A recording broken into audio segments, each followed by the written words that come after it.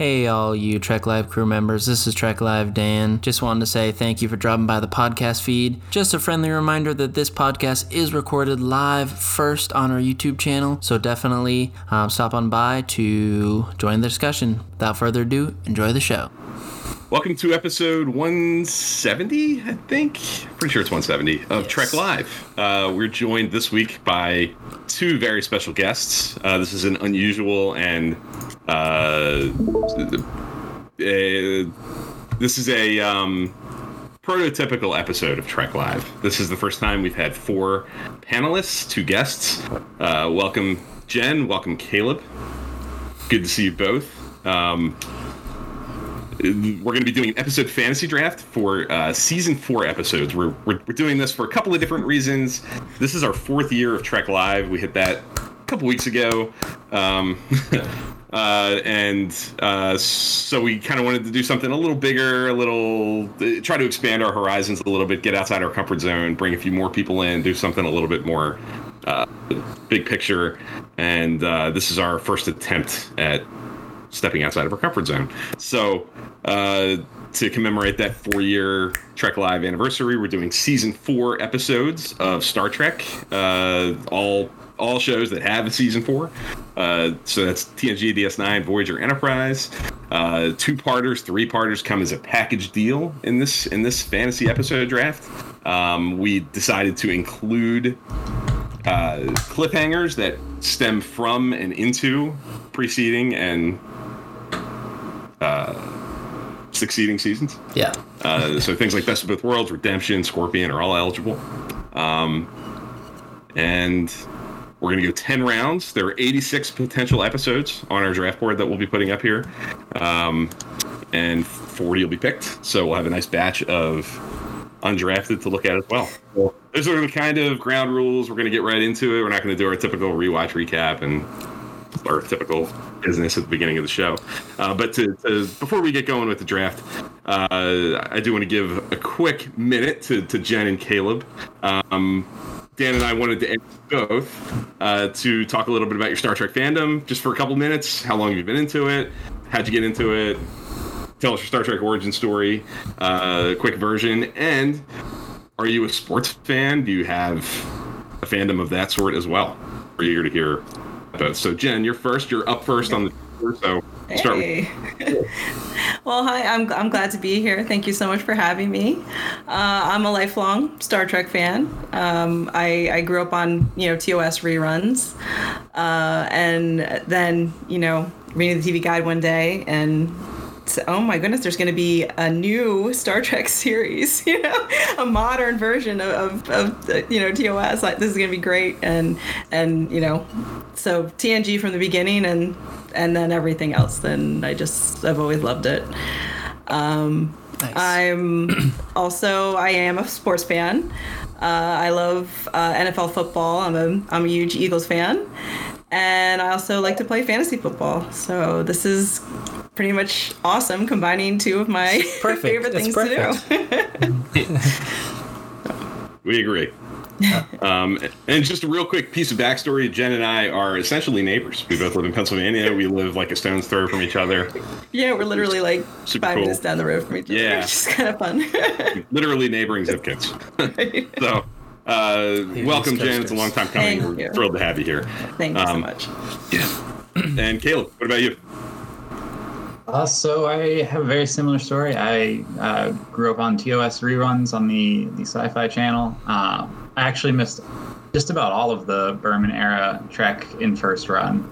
So I came to that era through Netflix and rewatches, actually when I was in college.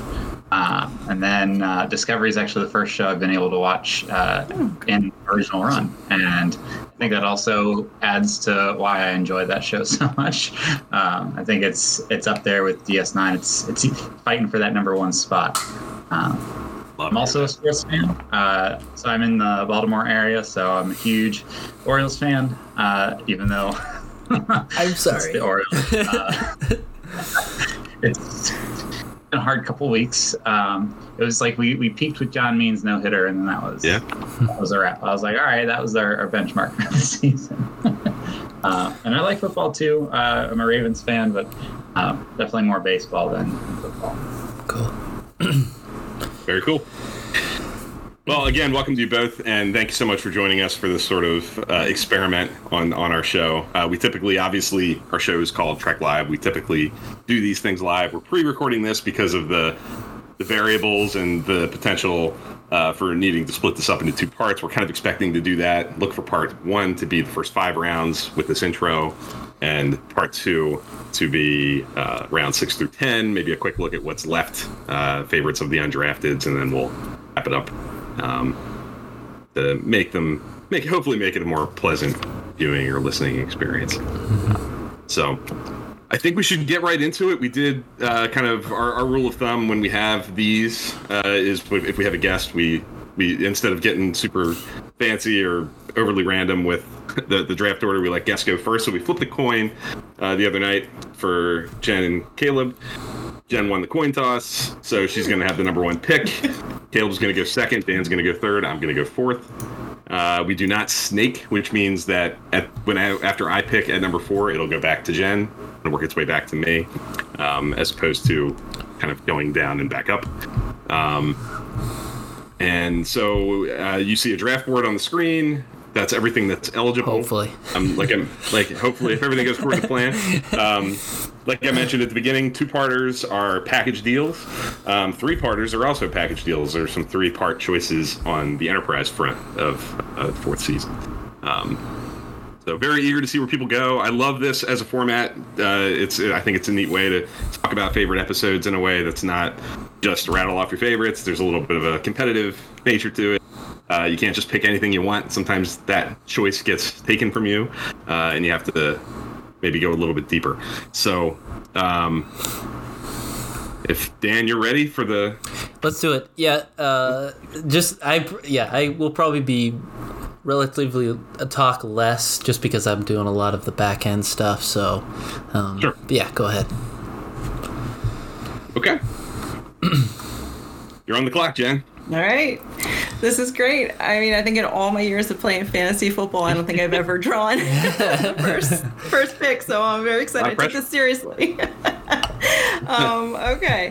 So, with the very first pick of our draft, I am choosing DS9's The Way of the Warrior. Nice. I couldn't let this one not make my team, not make my roster here. It has everything. I mean, it's got action, and it's got Klingons, it's got changelings, it's got the Defiant, it's got intrigue, it's got everything, and I adore it, and it has to be on my roster.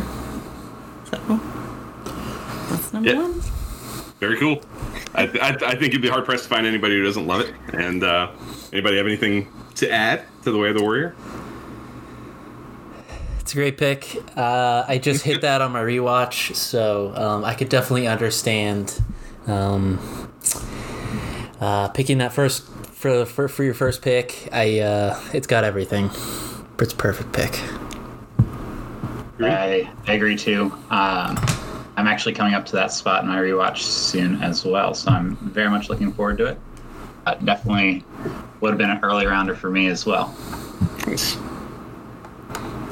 With that being said, you're up, Caleb, with your first round choice, pick number 2. All right. I'm on the fence between 2 picks, but I think I'm going to go with Voyager, Year of Hell. Wow. Ooh, awesome. Okay. I had a hard time with Voyager on my first watch, the first couple of seasons, and Year of Hell was the first episode where I was just really blown away start to finish. So there's a strong personal connection to that one, and I think it's one of my favorite Voyager episodes overall. So it's great to see that be one of the ones we could pick tonight. So. Awesome. Yeah, I love Year of Hell. I think of that and Deadlock for me as the 2 episodes that I kind of like consciously felt like I were like major milestones in my first experience as a kid with Voyager, feeling like I fell in love. I think there's something about like seeing the characters in such distress that makes you realize how much you Anarax to like them. Kurtwood Smith. I'm a huge fan of Kurtwood Smith, and I think that was like to see him in a really unique role. I mean, this felt like a movie. This could have easily been on the big screen. I think out of all the Voyager episodes. So couldn't agree more. Yeah, I agree. Classic villain, like you said.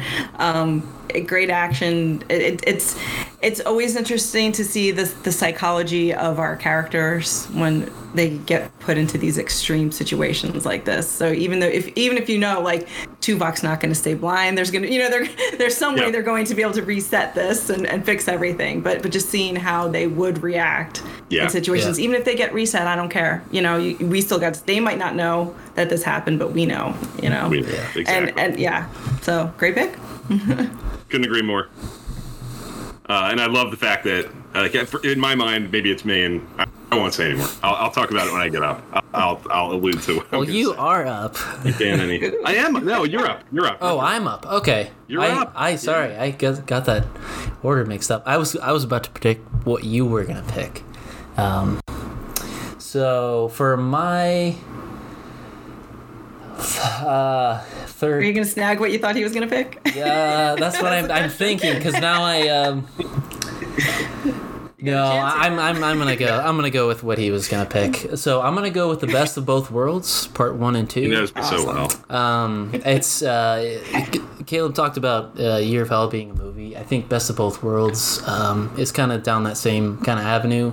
Very cinematic. It's very big, and it's got everything. It gives the whole cast everything. Everyone's got something to do in it, and and I know Bill wanted it, so I'm gonna pick it. Yeah, he's right. That's what I was about to say. That I was surprised. Like I think it's awesome that the way The Warrior and Year of Hell went 1 and 2. I would have taken Best of Both Worlds if I was in your spot, Jen, picking number 1. And of course Dan, kept it out of my hands. I'm also kind of like you said, Caleb, and this happens, I feel like, all the way through it. I'm torn. I'm looking at 2. And I'm going to go with... I was talking about it last night on Twitter from when we're recording this. I'm going to go with Scorpion, also from Voyager. It had an anniversary recently, too. Yeah. Just yesterday. Part 1 premiered in 97. On May 21st. And that's one of the things I mentioned was I remember that night like it was yesterday. As a kid, I was 10, and there are moments in that first part especially that I'll just never forget, sitting on my couch, literally with my jaw on the ground, I think. The Species 8472 stuff, things in the score, the big bombastic, percussive, I can hear it in my head right now. The Borg cubes chasing Voyager down, and 8472 bursting through the Borg cube hull to knock Harry Kim down and give him a real problem. Those kinds of moments are just seared into my head, and it's some of my favorite Star Trek stuff, and definitely among my favorite Star Trek memories. Experiencing that for the first time. So, Scorpion. I just always have the image of Janeway on that catwalk. Oh, yeah. That's just steered into my brain as just such a moment for her as a captain, and it's just, and the whole thing. Yeah, Scorpion. I would have been surprised if one of us didn't pick Scorpion the first round. It's a great pick. Yeah, and I think I've heard that Scorpion tale, that fable or whatever it is. Whatever the official label for that. A little bit of a cliche. It's a little bit of a cliche, and that's the thing. Like, that was definitely my first experience with it, though. So now, when I come across like an old movie that they use that, or like an old episode of another TV show that they use it, it immediately it's takes like, you back. Yeah. Scorpion, at least for me, as a 10-year-old kid, one of the benefits of discovering it as a 10-year-old kid is when I watched it, it wasn't cliche for me. It was like, wow, that's like awesome. Chakotay's deep, man. Yeah. So I'm all in on Scorpion for sure. I just also have to mention the cold open. Oh yeah. That it's literally like less than 15 seconds. Yep. And it's one of the best. I call it the baby shoes of cold opens. Just this short little thing that has so much punch. Yeah. It's like, what just did that to the board? I have to know. I have to know now. So good. Yeah. Any thoughts on Scorpion, Caleb? Oh, I had a feeling both this and Best of Both Worlds would go in the first round. It was tough to decide between this one and Year of Hell for sure. I had a feeling a Voyager pick would be my first pick. But yeah, it's a great one. I mean, Species 8472 is really, really cool. I'm actually excited to rewatch some. I have a feeling either this or Year of Hell is going to get some of the HD upgrades when we get our documentary. I think they're definitely two candidates we could see some footage for, so it'd be really cool. Oh yeah, that's a good I point. hope so. Yeah. That's a good point. Both That's of them look awesome. have moments that definitely would benefit, for sure. Okay, let's get into round 2. Back to Jen. Back to Jen. All right. Yeah. All right, so I am. All right, I'm just gonna keep rolling with Deep Space Nine season 4 and just roll right into The Visitor. Oh, great pick. You know, you can't. This is an episode that still makes me cry. You know, I like to watch it around Father's Day, and I'm about due for my rewatch. It's coming up, and it makes me cry, and it's just a wonderful piece of not just Star Trek but of television. I think anybody could watch The Visitor and get it, even if they don't have a familiarity with these characters. And it's just you know, it's just a self-contained masterpiece of television. It's awesome. So that's it. That's my pick. Yeah, totally agree. I think the accessibility factor is a big deal. I think anybody who, you know, has a strong relationship with a father or a father figure can find, you know, an emotional component to latch onto with The Visitor. Or doesn't. Even doesn't. Yeah, because that's for me, that's like a thing that I like to see about it, you know, because I don't have that, and it's just really it to me that makes it even more powerful. Yeah. That speaks to the power of it for sure. Yeah. And I think that last little beat with Avery Brooks on the floor of engineering holding Jake is like, to me, that I don't know that Avery Brooks has a better moment in the series. Yeah. It's so genuine, so and knowing a little bit about how close Avery Brooks and Sarah Lofton were and are, it's just so genuine and so real. And I think it's an all-time classic. That's the other one that I was toying with Scorpion for sure. It was staring me in the face. And this is another one too that we don't know. Sisko remembers this, but Jake doesn't know what happened. You know, but Sisko does, and we do. We know. Yeah. Who Jake is from this, and it's going forward. It's even makes his scenes even more powerful too, you know. I like that. I like when we know things that the characters don't, I guess. It's part of the Year of Hell, you know. But it's not a true reset though. It's because the character remembers. Yeah, Sisko still remembers, and I think that adds an element of that, just makes it better that it's not a true reset like Year of Hell is. Mm-hmm.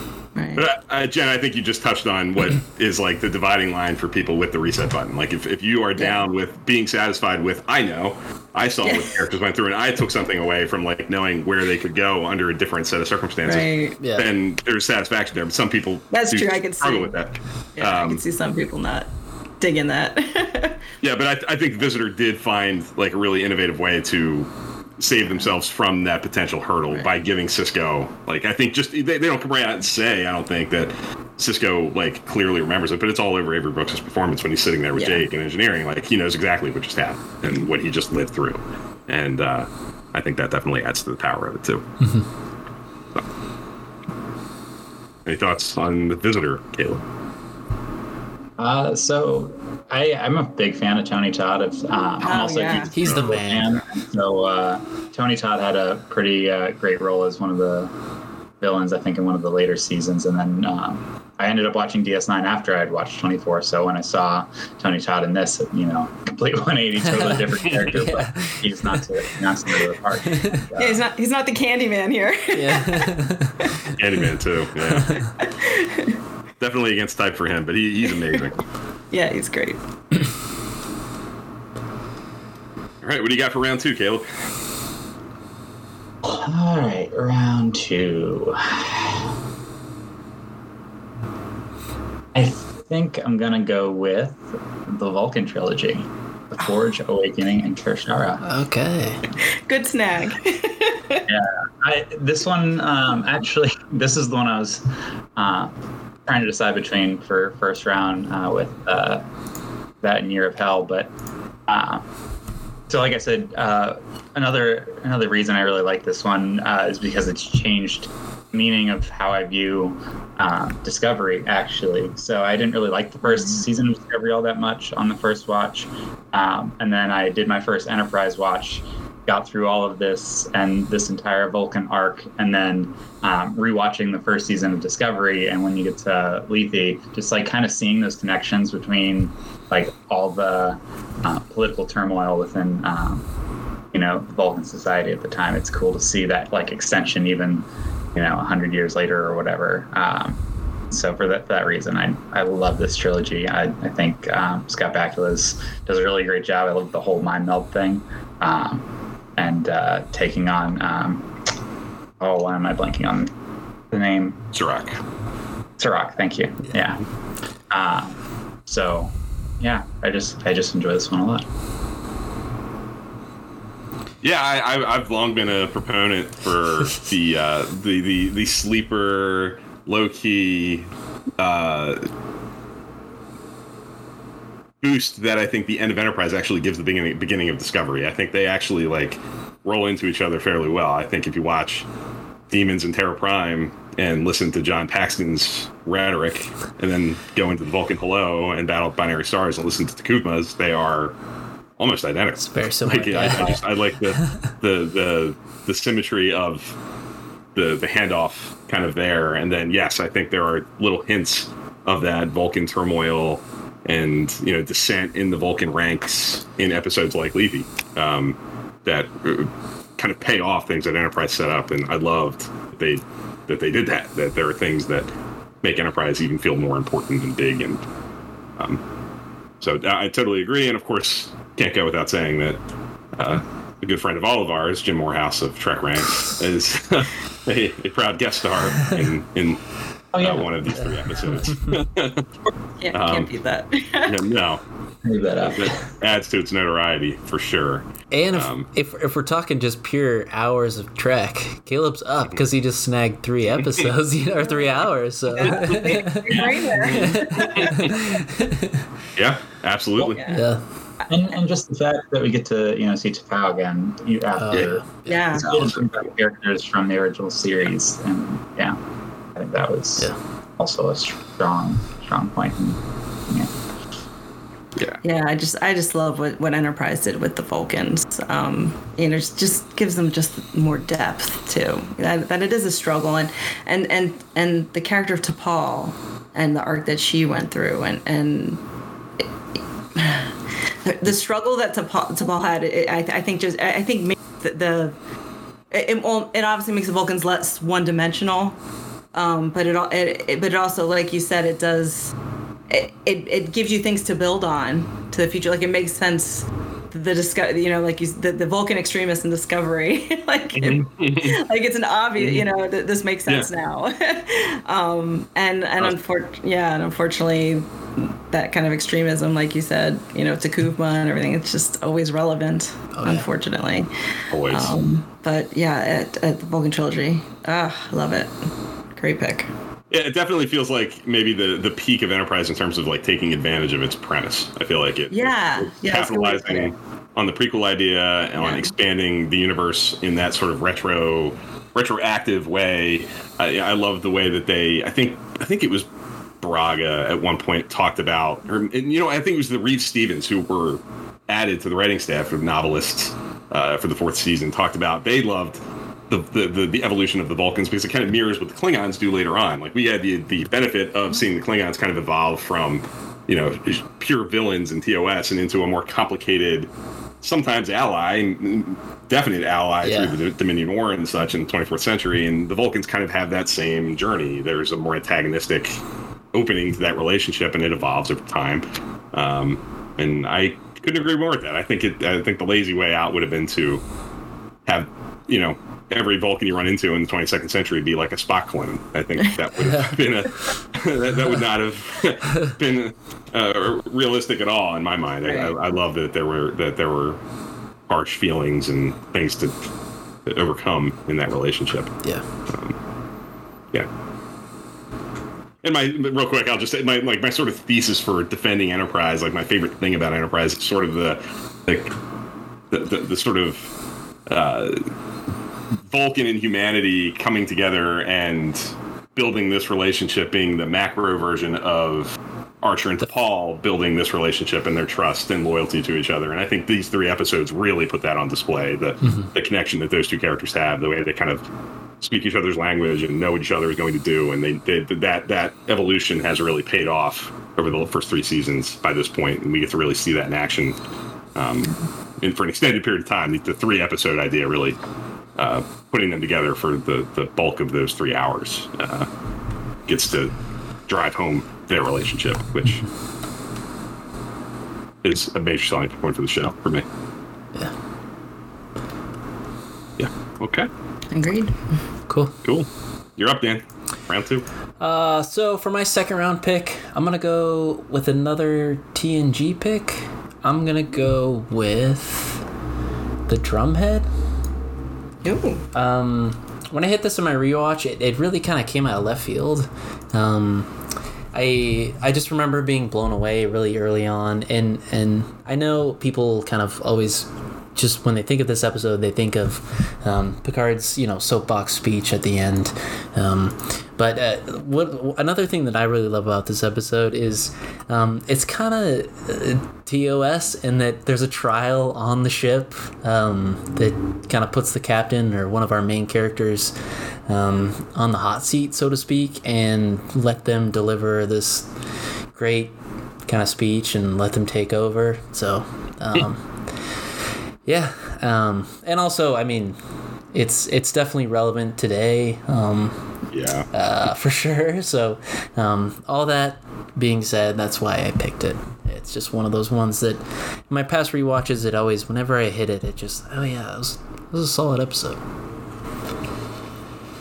Yeah, I definitely love the Drumhead. I think it's really skillfully directed by Jonathan Frakes. Courtroom dramas have there's always a risk factor to kind of just being talking heads and not being very dynamic, and I think he does some really interesting things in that sort of courtroom set that they reused for it's a classic TNG recycling sets and stuff. Repurposing standing sets, but really really well done, and really excellent use of existing resources. You can tell it's a money saving episode. It's a bottle show, but it never feels boring, and it's quite the opposite. It's timeless and endlessly relevant. Oh yeah. Incredible performances, top to bottom. It's a great one. Yeah, timeless is the right word for it. Admiral Seti, is that her? Yeah. Seti. I mean, what a timeless villain she is. Yeah. I mean, she's got to be one of my favorite one-off villains. But she's that kind of person. That kind of danger is always relevant. Again, unfortunately, we're gonna be talking about that kind of stuff a lot because that's what Star Trek is, really well. And she's the perfect example. I mean, she's the it's painful to watch. At times, like it's stressful and it's really uncomfortable. And it's because she does does a great job with that in Picard and every, like you said, acted top to bottom, acted so well. And I didn't know you said that was Jonathan Frakes. Yeah, it was. Yeah, that's awesome. I love him. It was well directed. It was great pick. Yeah. How's Caleb? So I'm actually in the middle of a TNG rewatch right now. It's my first time seeing a lot of these episodes. Ooh, yay. And I want to say almost 8 years. Okay. So it was at the start of college. So actually, Night Terrors is my next episode. So I haven't gotten to the drum yet. Okay. So I know I'm in for it. Get ready. It's on a lot of people's lists for TNG. So I'm. I just got to get through Night Terrors first. It's a sign of good things to come. Yes. The last several episodes I remember are pretty solid. in that season 4. Yeah. Yeah, the drumhead's definitely a highlight. I think Picard gives that speech in the courtroom at the end that gets a lot of play. But I think his last lines to work at the end of the episode about the most dangerous of villains don't tend to twirl their mustaches is so good. True. I think about that all the time. Like I see it. I think about people at job and things like that. Like, if you don't look like a villain doesn't mean you're not a villain. Yeah. Cool. So that, I think, is a unanimous good pick. All these are good picks. Yeah. You're no wrong down It's too here. Star Trek. Yeah. Absolutely. Not hurting for picks until around 8 or 9. No, that's definitely the thing with this. Like, you get to a point where it gets really interesting because you're kind of through the heavyweight classics, and it's more into like your mileage may vary kinds of episodes, and I think that's where your taste really gets revealed. So I am going to go with, I'm going to go with another Voyager for me. I'm going to go with Living Witness, which is one of my kind of all-time favorites. I love the exploration of how history is consumed and, can sometimes be misconstrued and twisted and unreliable, and I love the sort of it's a mirror universe episode, but not really. The sort of innovativeness of kind of capitalizing on that whole idea, giving those actors things to play that are totally different without maybe taking the easy way out and just kind of doing a mirror universe story. I like seeing those actors get stretched that way, and it's there's some stressful things in that. Some of the I think of that scene with Janeway in the simulation, executing those leaders and just being like it really. Another one that as a kid, a lot of these episodes I remember first time watching very young and just really being like, whoa, heavy stuff. And Voyager sometimes I think kind of gets a bum rap for being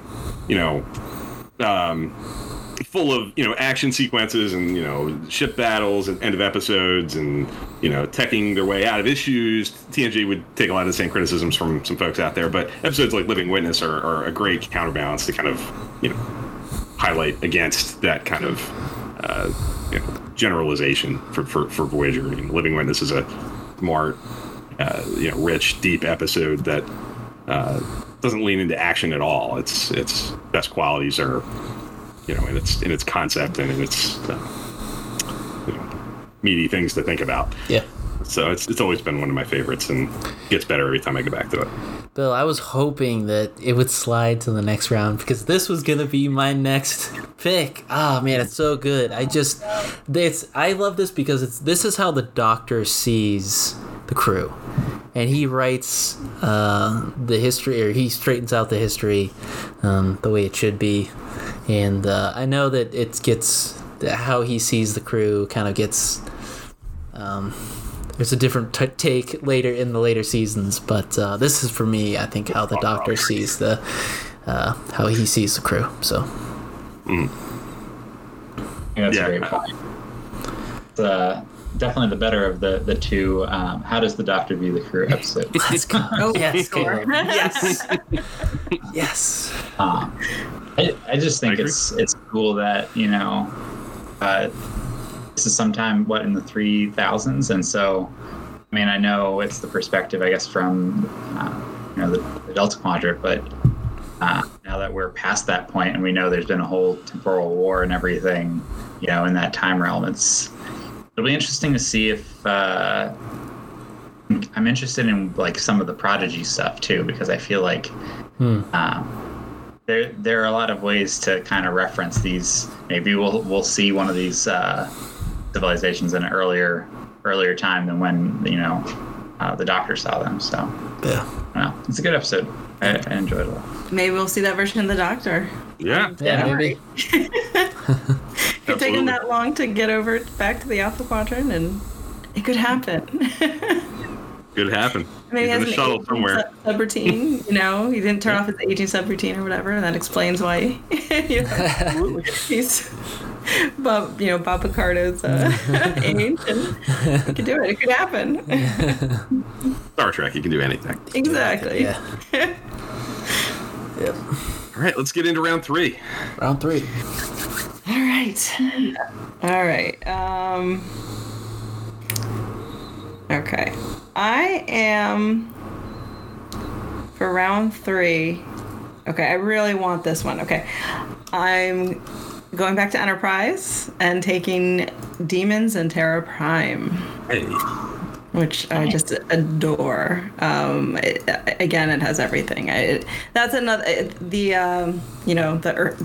Earth First people, the Terra Prime people. I just think that's a really relevant villain who's unfortunately still relevant now. I like the way I like the way they extrapolated that to fit a galaxy, and I think it's really well done. It's another one of those that just has everything. It's got action, it's got heart, it's got horrible sadness. It's another one that I will always cry. Yeah, heartbreak. I'll always cry when Phlox tells them what's gonna happen, and just them as a family, as a little family. Oh gosh, it's I love it. It's got everything. It's a perfect season finale.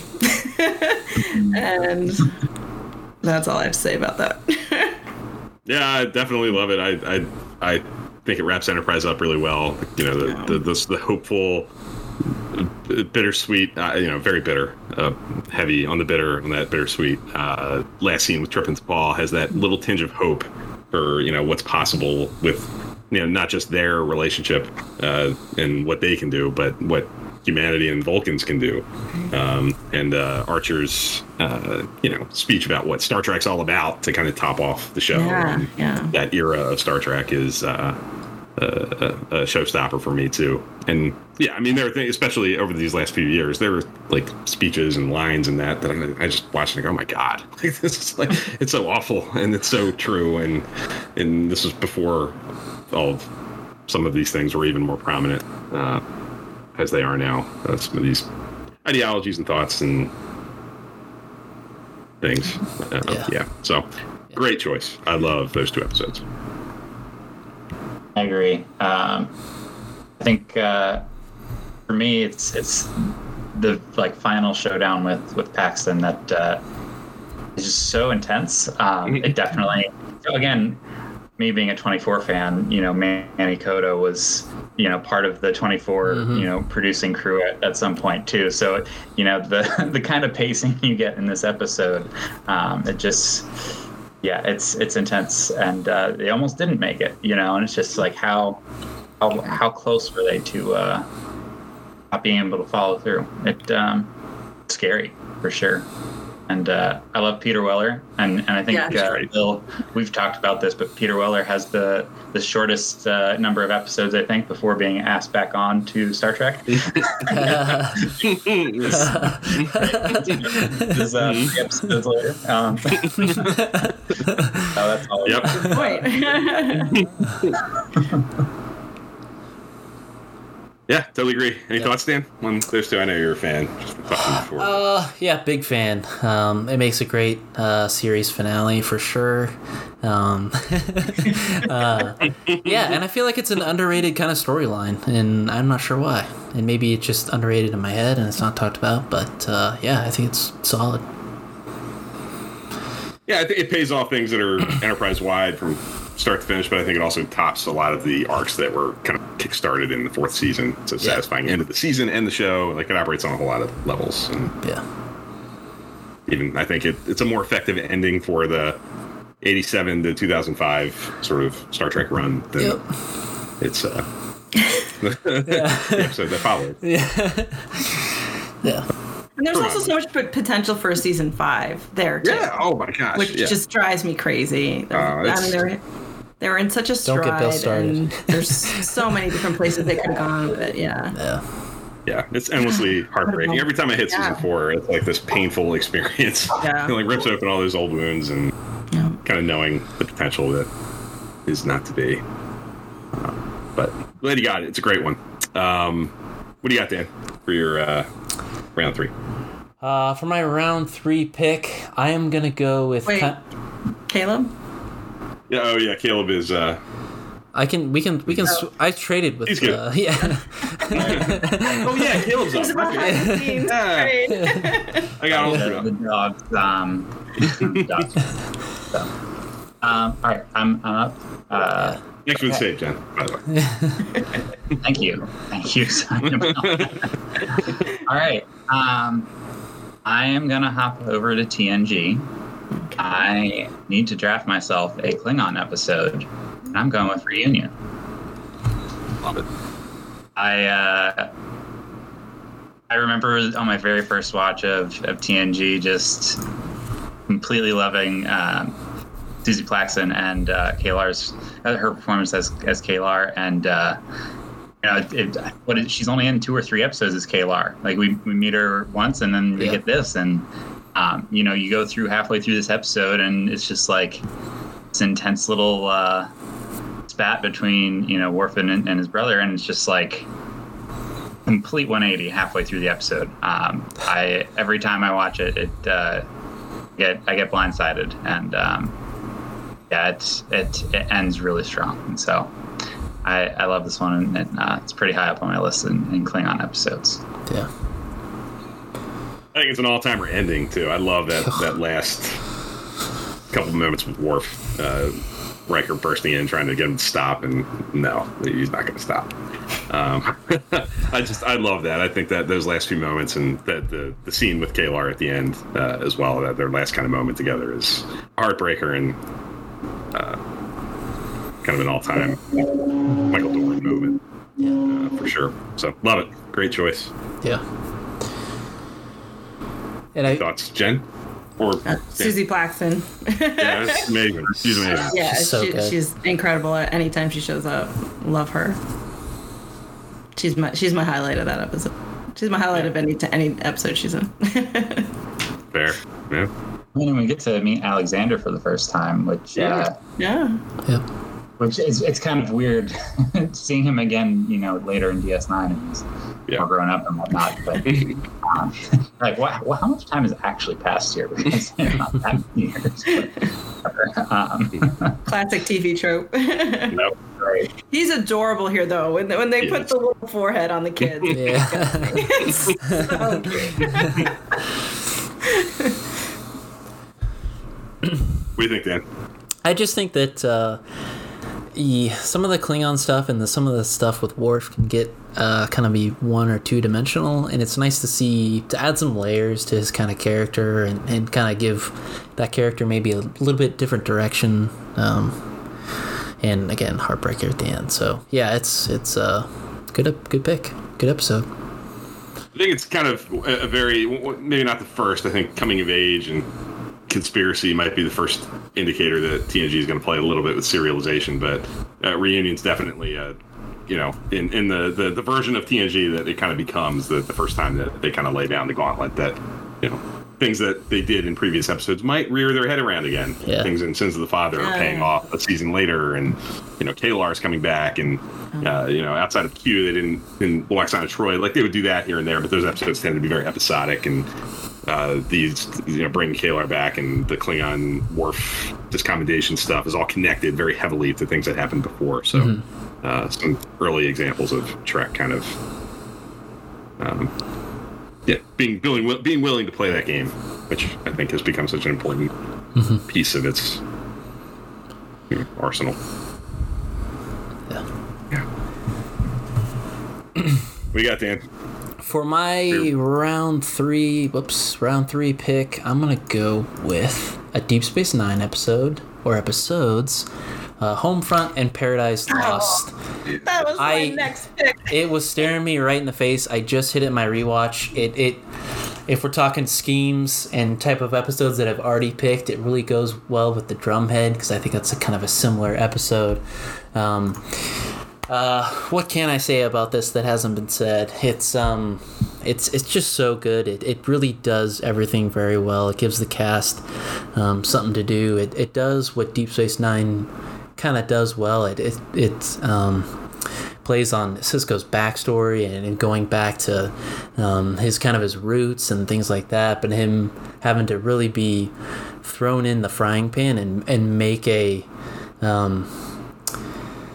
makes some really tough and hard command decisions, and also it plays with paranoia that has been kind of building and building and building throughout this first half of the season with the changeling threat. It plays so well off of what they've done before and the serialization. This is really ahead of its time. The social commentary is there as well, but really ahead of its time with again, what Deep Space Nine does the best is playing off what they've kind of done before. So could not leave it off the board.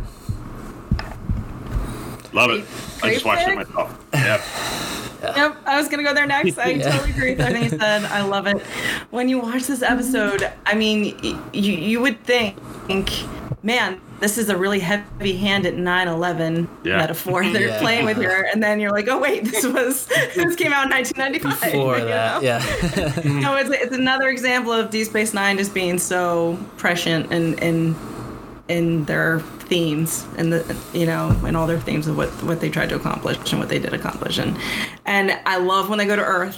I will, and it's done to such great effect here. We get to see how Starfleet's reacting to this threat, also how the civilians are reacting to this threat. I think Sisko's father is very interesting here, and just not wanting to, give up his liberties and not maybe processing the threat in the same way that someone with Sisko's Starfleet training is processing it. And then of course the internal threat and it's just, oh my goodness. And then it is scary. The Changeling is that's a very scary villain. Literally anybody you see can be a changeling. That's where do you go with that? And it's just endlessly fascinating.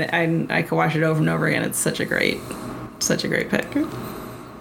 It really is. I agree. There's a bunch of really good moments in it. Having just rewatched it, it's fresh in front of my mind. There's that great moment where Sisko wants his dad tested, and he cuts himself, and his dad gets like indignant. You thought I was one of them. You're expecting that blood to change. Yeah. Is that blood turning into goo? I love that. I love that a lot, and I love the reveal of all this chaos caused by 3 changelings on the whole planet. I think that's like a chilling, really creepy idea. And, it's a great one. I just, like I said, just having watched it, it's really front of mind, and it's an all-timer. Yeah, for sure. What do you think, Caleb? Yeah, it's coming up soon in my rewatch. It was one I thought about. I think just the whole how intense the whole the blood testing and all that gets and carries through for the next several episodes. I mean, there's you keep coming back to that. Like that's now your surefire way to test, and here we go. And I just finished watching Dia's Cast and Improbable Cause. So just probably 10 episodes prior, for 15 episodes prior, you've got this Romulan that's actually a changeling that's hiding out on board, and it's they're gonna stick with that. There's gonna be more of that, and it's not gonna be good. So that it was a cool callback there that I enjoyed seeing. Yeah couldn't agree more. I probably would have picked it, Dan, if you didn't just do that. I'm gonna go with a TNG. One of my favorites is Family. I feel weird taking it without Best of Both Worlds. Yeah, that seems. But I'm gonna do it. I think it works because it's not. It can stand alone, and it works obviously really well on the heels of the Best of Both Worlds. But I'll be honest, I always come away with it. Whenever I watch it, I feel like I am just as moved and as blown away by Rozhenko's with Worf as I am with the Picard stuff on Earth. Like that hits me like a ton of bricks every time. There's just something about the unconditional love that those 2 adoptive parents feel for Worf, and the way that they're kind of skirting around and just dying to talk to him about this thing that they know is killing him, the discommendation. And I love all of those moments. I think every single one of those scenes are just gold. And then the Picard stuff is real heavyweight. Patrick Stewart, throwing haymakers over and over and over again for 45 minutes too. And even the Wesley, like, that feels like an important payoff, like continuing on. Like, I like when the show doesn't sort of forget important components to the characters' backstories. Like, it doesn't take it. I think it's an easy thing to forget about, like with Wesley especially, to kind of move away and not deal with the fact that this is a young kid who lost his dad at a young age, and the fact they even wrap that into this is another winner element to that episode for me. So it's a great one on every level, and not the most pleasant of rewatches. It's not like a fun put your feet up on a Friday night and with a cold beer and let's have fun kind of a Star Trek episode necessarily, but it's an impactful one, and it's an emotional one, and it's a great one. Well, the fight in the vineyard's kind of fun. In the mud. Rolling around in the mud. Yeah. I love that. Okay. Go ahead, Jen. Oh no, I was gonna say, like, I agree. I like this episode too. I love Worf's dad. He's all the specs and diagrams that take the tour of the ship, and he's great, and it's poignant, and I love Renee Picard so much. This episode is one of the best endings of any episode of just him under the tree. Yeah. And oh my gosh, let him dream. Even Robert, who I hate so much, has the line, let him dream.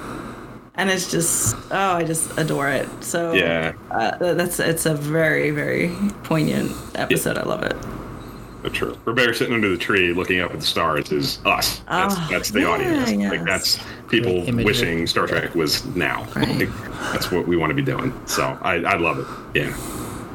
Great call. To Bill's earlier point, how we were talking about reunion, you finally are starting to get some light serialization, but this one is direct. Like, I like how direct it is. It makes sense to go this route immediately after Best of Both Worlds, actually examining that trauma that he's internalizing and not really figuring out the best ways to handle it. But and so I'm a big book fan as well too, and so a lot of the post Nemesis stuff examines Picard's relationship with the Borg, and there are references to his family and things and whatnot, and so I've always loved this episode for that reason too.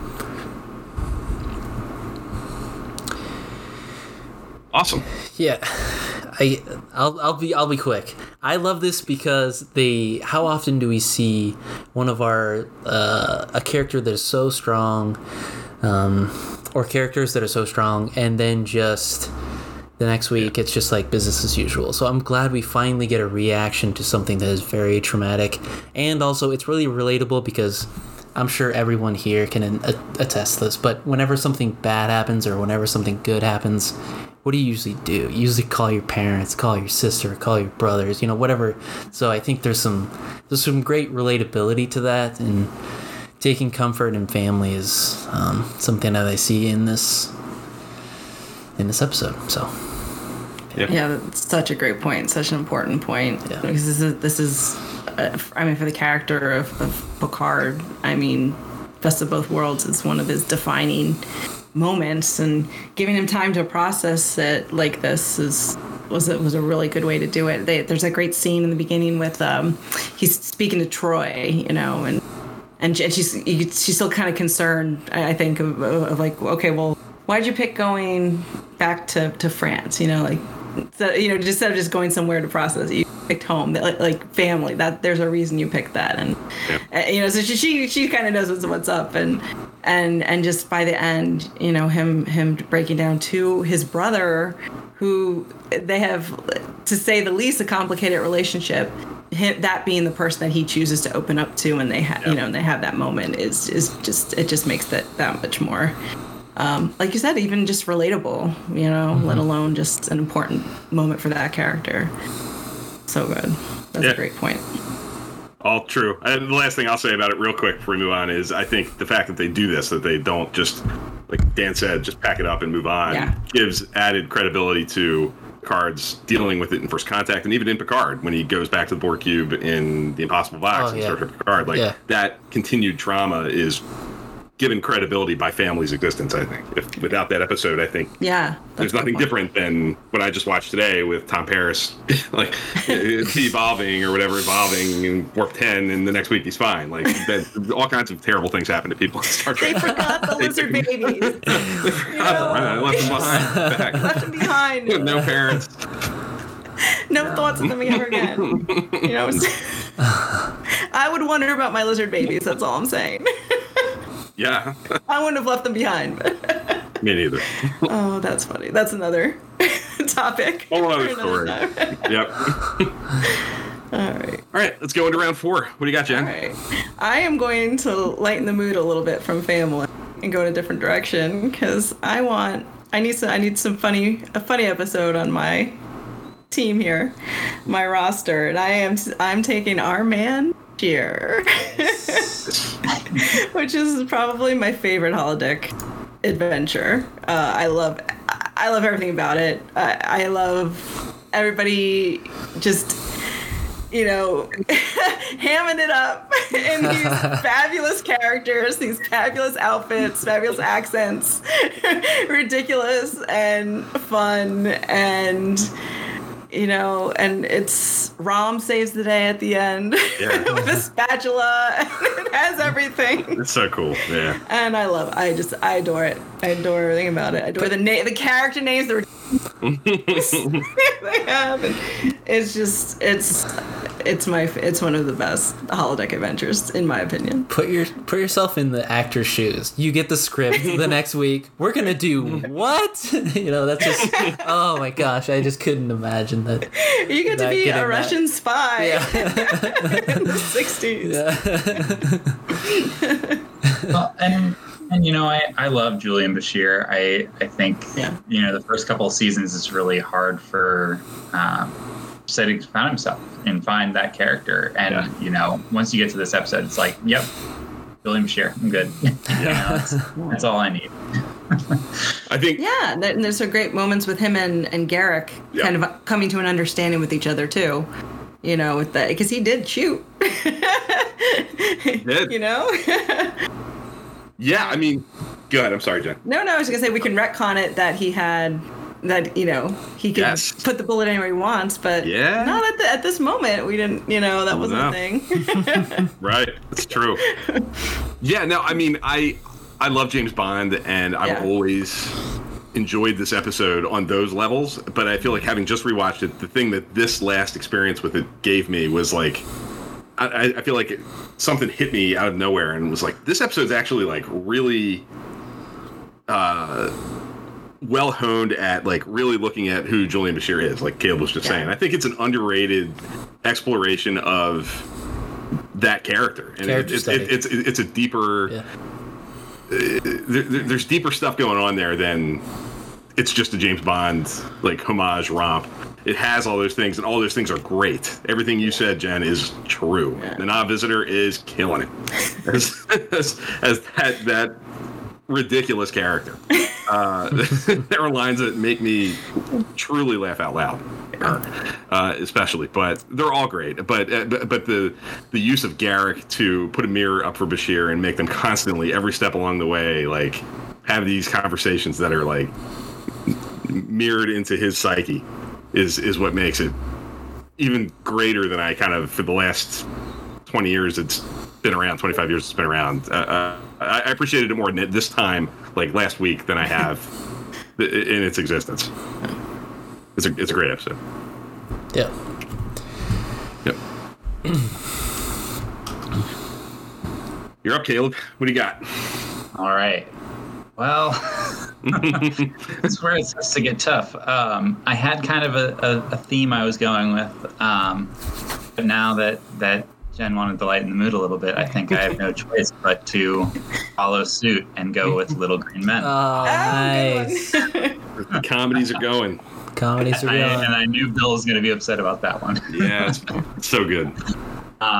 I can't believe I have gotten around 4 without picking a DS9 pick. But I'm glad it's finally here. I just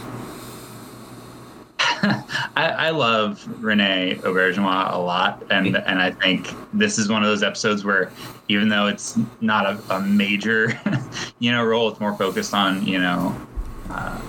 Parkin and Rom, and it's just like, I just love the little moments that Odo brings to the table here, and then just the comedy with them, trying to figure out, they're not like signing, but they're like playing with their earlobes and all. And that makes me laugh every time. It's good comfort food for sure. I love the exchange about the cigarettes. Like, how do they get it? They buy it? What do you mean they buy it? If they're willing to buy that, they'll buy anything. It's so. Yeah, Quark wants to stay there. Yeah, he's like, I'm just gonna take over the world. He's like, baseball, root beer. What else do you need to know? Yeah. And like, of all the species on Star Trek to fall under the Area 51 The Ferengi guys, right? Yeah. I think Ferengi is probably the best choice. Yeah, the funniest choice. Yeah. Yeah.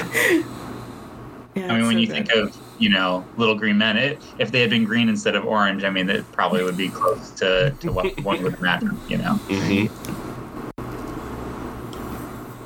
Yeah, it's so funny. It's a great one. It's definitely great. I think it might be my favorite of the Ferengi episodes. Your mileage may vary with a lot of them. I think they're hit and miss. I think on most, by the consensus at least. But I think that's a real success with using those three actors, those three characters, the Ferengi family. It's a great one. Yay. Dan. This is tough because there's for me, I think there's so many good ones still on the board, but I'm gonna go with an episode that is not a tough watch, but it stuck with me and it made an impact on me. There's dozens of other maybe quoted better episodes, but I'm gonna go with Hard Time. Deep Space Nine episode. Ooh. Okay. So good. It tackles a really tough, again, another Star Trek doing social commentary, but a tough topic about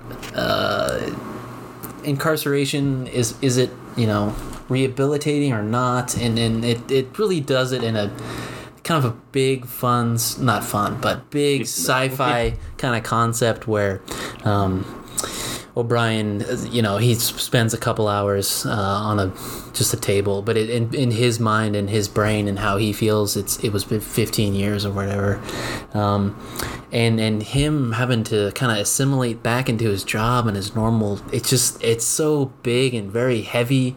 It is not one of those, like Bill said, it's not one of those episodes where I'm gonna pop this in a Saturday night, enjoy myself, get some popcorn. No, this is like this is a tough watch, but I think it's so impactful because it just stuck with me. So I'm picking it. Yeah, I know this is a really important episode of one of our really best friends, Rob.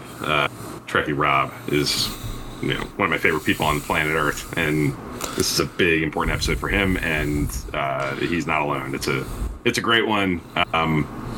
I wish there was a kind of similar to what we were just talking about with family and the way that it forces Picard to continue to deal with this. I wish there was a little bit more like follow up to O'Brien dealing with this. Yeah. Like woven into the following episodes. But it's unbelievable. It's such a showcase for Colm Meaney and such a strong science fiction concept. Like, I feel it checks all the boxes. It's got the social commentary and the real world issue, the sci-fi twist to it to make it Star Trek, and uses its actor as perfectly as you possibly could. And I think there's a great that the final scene with him and Bashir is such a great payoff for their friendship. It's such a big important moment in their kind of journey as friends. Yeah. It's a great one. And it's legitimately terrifying what happened to him. Yeah. And it's the mood just permeates throughout the entire episode, of the gravity of what happened to him, and the scene where he comes home and Keiko is there, but also Molly Molly running up to Daddy, who she just saw yesterday in her mind, you know, and just thinking about what must be going through his head, you know, this daughter that he thought was now, you know, a grown adult, you know, and he had given up hope of ever seeing her again. And all of a sudden she's this little, you know, 8-year-old, 8-year-old, whatever old she is, you know, child running up and giving him a hug. And that, like having that moment for him after this tragedy is always sticks with me as one of the like most truly like terrifying moment for, and you can see it all over his face. Like he's such a good calm meaning, like you said. I mean, he's a genius actor, you know. But in that moment, you see it written all over his face, and it's just it's so terrible. Great episode. Yeah. I'm definitely due for a rewatch. But I just wanted to note, in terms of the progression of like the different Miles episodes earlier on in the whole seasons, it's like poor guy gets put through the ringer all the time. I mean, you start off with Abel. That's like one of the first, you know, and you go to Visionary, and you know he dies a million times. Has to watch it. Now you. Why do they have to keep doing that to him? Poor guy. It hurts. Poor guy. I love O'Brien. He's the most important man in Starfleet. Yep.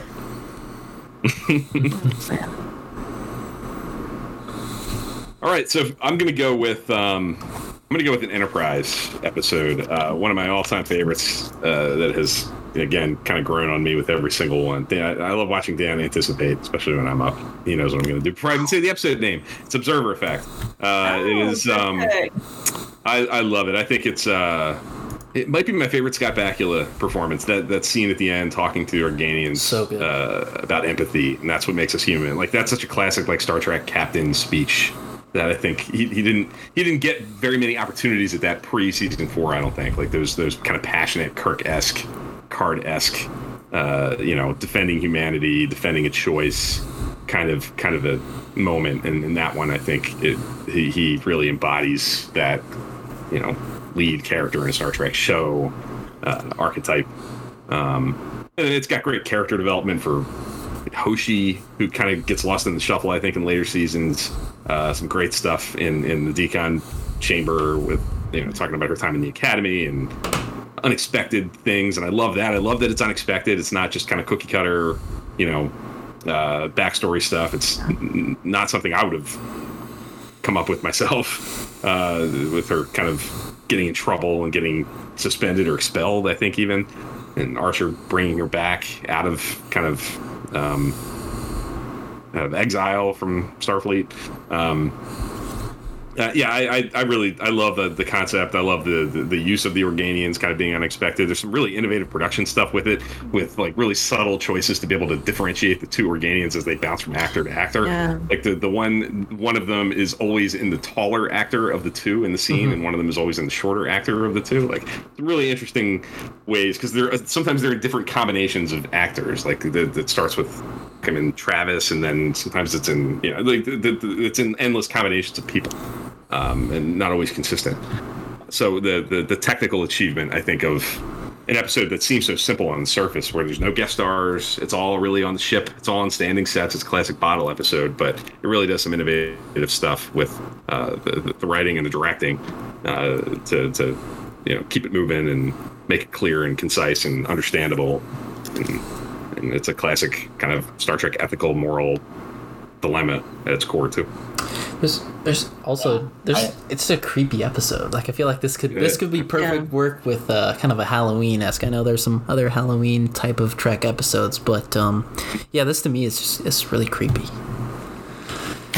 Yeah, I agree. Creepy, and just going back to what Bill said, I like the camera work a lot too. For a bottle episode, I think it's probably one of the better, if not best, bottle episode. I love the acorporealness of the Organians in this one compared to what we see in when do we first see them? Is it Aaron of Mercy? Mercy, yeah. So yeah, and there's kind of the argument that Archer takes in defense of humanity at the end. It's a good one. Gets me every time. Yeah, there's some real stakes in this too. Somebody always dies. He says, and, and it's ominous. And one thing that Enterprise did really well was throwing in those little TOS bones every so often, and just the fact that these are the organics. Like, what a great idea! What a great way to bring back that species. And I guess this happens before Errand of Mercy. Yep. In the timeline, which is interesting too, if you think about it that way, about how their experience here with Archer, led to how they reacted to to Kirk and the Klingons, and it's really interesting, and it is scary too. Like it's creepy, like you said. Like that's creepy is a good word. A good word for the whole just vibe of the episode. Yeah. Yeah. Yeah, the camera work really sells the things are lurking behind the beyond the corner and unseen sort of things bouncing around. And some creepy things happen too, like when I really like when Phlox sees it's Trip and Hoshi, but they should be passed out because tranked him up or whatever. Instead it sees aliens talking. Yeah, there's no talking, and these aliens are and it's obvious that they're aliens right away. And so it's like, oh, so we inhabited these bodies and then we did that, so Phlox would catch up, but that's creepy to see them talking like that on the camera, the way and it's a little monitor, almost old school, technology too. So it's a really interesting scene, and the way they film it and everything too. It's a cool pick. Thank you. Any other thoughts? Observer fact out there? I don't think so. All right, going to round 5. Yes. Back to Jen. All right. Last round of this part. Okay, I don't have any Voyager on my roster yet. I'm changing that, and I am picking one of my favorite comfort food episodes, The Killing Game. Ooh. Which I love everything about this. I love the role playing, which is fun. The Herodians are this is a creepy premise. And it turns what could be a pretty generic kind of villain into something a little bit more interesting, because Hunter villains, that's kind of a dime a dozen, but them taking this crew and the idea of the holiday into this role playing, horrible, grotesque, violent game is really fascinating. And I love, again, this is another one. I love the costumes. I love that, the acting, and it's just big. It's just it's one that I like to turn on, for a comfort food watch. Nice. So gotta have it. Great call. I like the Killing Game a lot. I think the big production elements are obviously really memorable. The use of the cast, giving them interesting, fun, different things to do. It's a good one. Any thoughts? Great, Caleb, Dan? Great pick. Yeah. Great pick. I love the Herodian too. One of the things I think I struggled with the first couple seasons of Voyager, they were just trying to introduce so many species so quickly, but the Herodian is definitely one that always stuck with me. I feel like they are up there in terms of threats for our Voyager crew. Mm-hmm. Obviously you got the Borg, right? That's the big one in Voyager, but Herodians are pretty fierce too, and you're not careful, you can really mess things up a bit. Yeah, they're imposing. Yeah. All right. What do you got, Caleb? This is hard.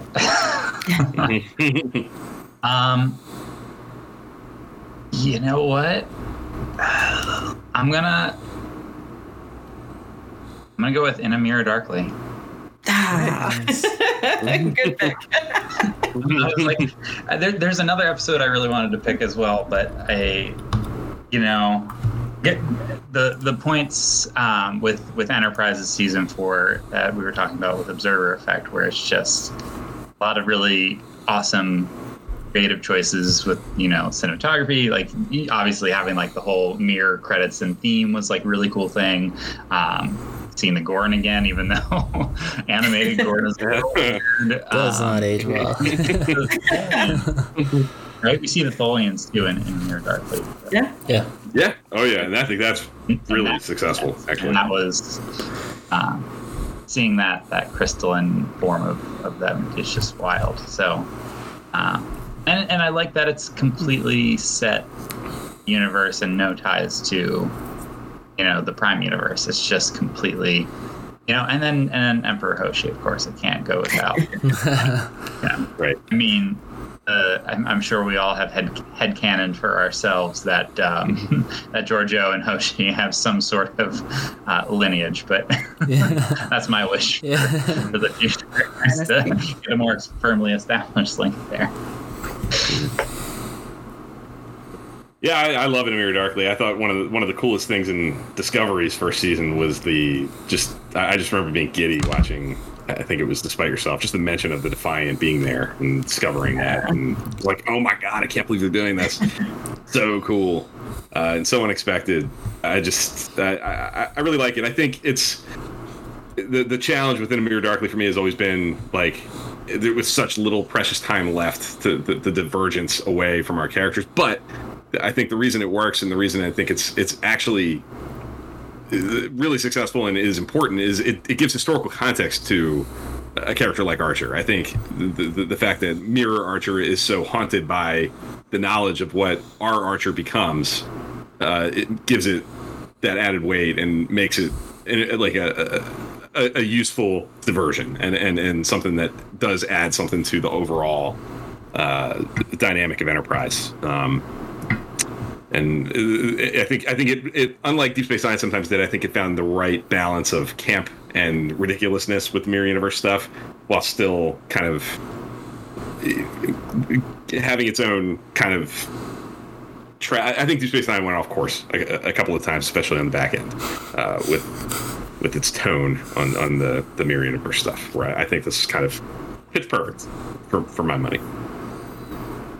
Yeah, this is just pure fun. Like for me, like it's just such a fun adventure into the Mirror Universe. This is I was thinking this in the Killing Game, if for the same two-parter that's just like just fun to watch, like a fun adventure. I love, Mirror Archer in the green wraparound. Yeah. Just classic. Again, like the costumes are great. You're right. It's just the right amount of overacting and camp, but not taking it too far. Mirror Phlox is legit terrifying. It's just pure fun. I love it. I love that they didn't try to find like some way, that like our Prime crew I like the way they did that. They're just like, you know what, this might be our last chance. Let's have a mirror episode of our of our crew, and it's great. And I actually love Emperor B2. I feel like I need to go. I feel like I need to write an essay on this, because I think some people don't like her. Like I like. Kind of like she slept her way to the top, kind of like, what does that say? But I think of her as Justice for Mirror Marlena, who's one of my all-time favorite characters from Mirror Mirror. Mm-hmm. And I think making the captain's woman take over. Yeah. I think by that, I think what they were trying to do was give justice to that character, who was more than capable of doing the same thing. Yeah. And so when I see Empress Hoshi, whatever title she gives herself, I'm like, yes, yes, you are. And it's satisfying to me, and it's fun, and I like it. I like it a lot. So, great pick. Very cool. All right. What do you got, Dan? For my fifth and final of this episode, I'm going to go with... I'm surprised this kind of slid. I'm going to go with Starship Down. I know. Oh, good pick. I know we've been kind of a lot of us have been or Deep Space Nine gets a lot of gets talked about a lot, but I just think that again, this episode feels like the cast has everything to do. I think it's really big for Kira and Sisko in their relationship. I love that. I love the submarine elements of it. Trying to fix a damaged ship. I think that's so Star Trek to me, trying to make something work. And then the stuff with Worf and O'Brien. Again, every element of this episode is just awesome. I don't find if I'm watching the Worf and O'Brien stuff, I don't wish I was back with another piece of the cast. I don't wish I was with negotiating with a bomb inside the inside the hole with that alien and Quark. It's just really good for my money. So yeah, I think it's really good use of the DS9 cast and really strong action adventure story. But I agree. I love the submarine kind of vibes as well. Yeah. What do you guys think? Yeah, a claustrophobic submarine feel, which I love that too. And it's infinitely rewatchable to me. It's a really good episode. It's a great pick. Yeah. I'm rusty on this one, so I'm definitely due for a rewatch. Add it to your list, Yeah. Earmark it. It's a good one for sure. Put a star on it. I am gonna go with not the one. That's my guess. That was my guess. Nope. I'm gonna go with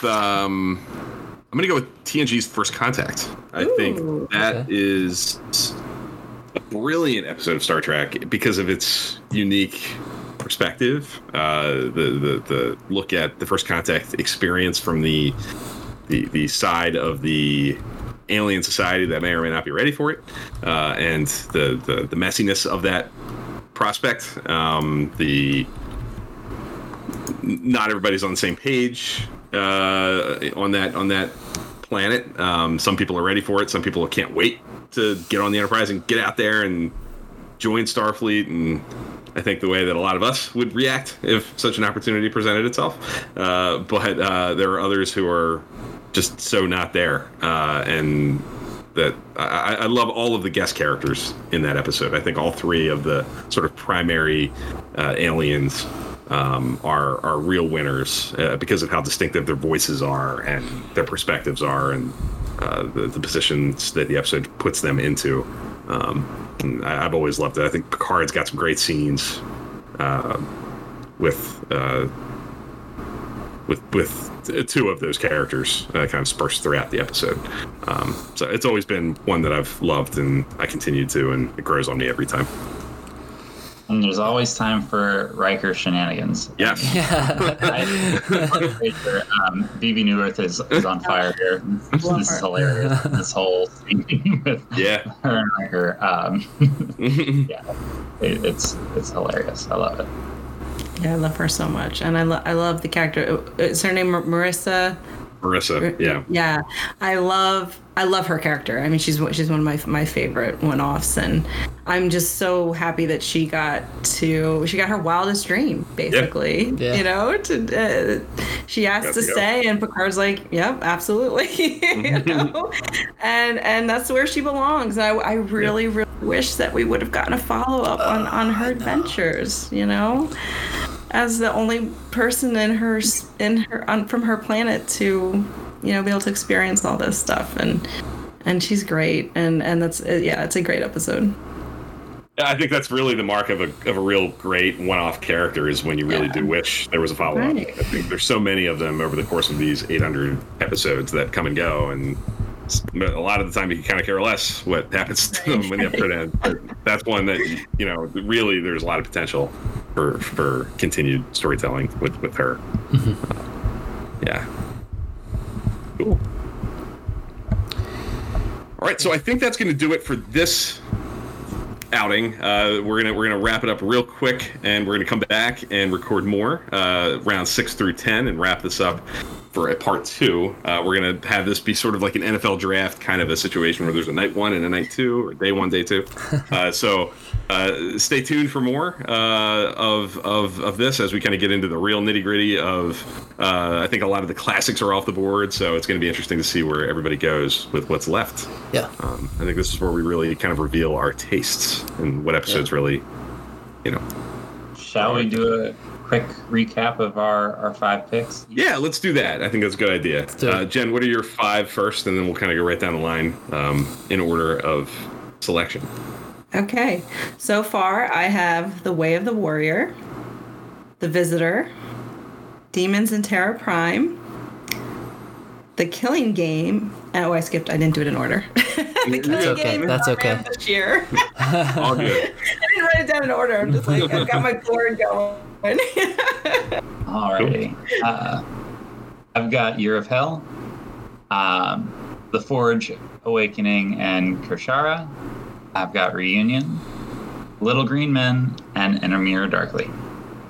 A lot of 2-parters. Yeah. 3-parters. Got lots of Trek. Yeah. My 5. Yeah.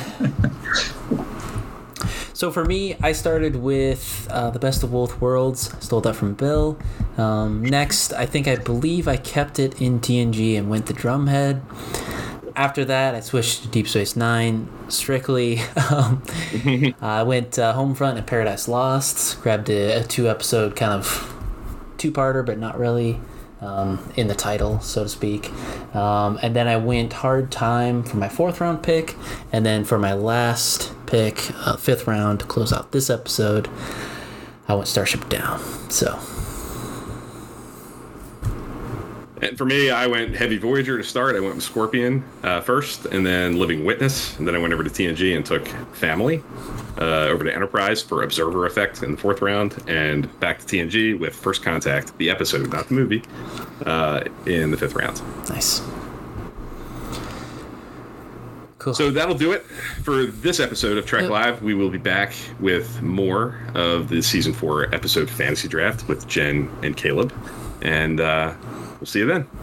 Yep. You guys know the drill. The discussion doesn't have to stop here. Thank you get the guest host for coming in and picking these. And yeah, the discussion does not have to stop here. Come over to Twitter, Discord. Let us know your first 5-round picks. Back for more. Yeah, we should probably go through with our Twitter handles real quick. Yeah, let's do that actually, real quick. Jen, how would we find you? There's a variety of ways that people can find you. I'm on Twitter. That's the best way to find me. I'm at EatAtQuarks on Twitter. And I also have a podcast that's called Snaptrack, and you can find us on Twitter at Snaptrack and wherever you podcast. Highly recommended. Snaptrack. Thank you. Thanks. Love Ross. Yes.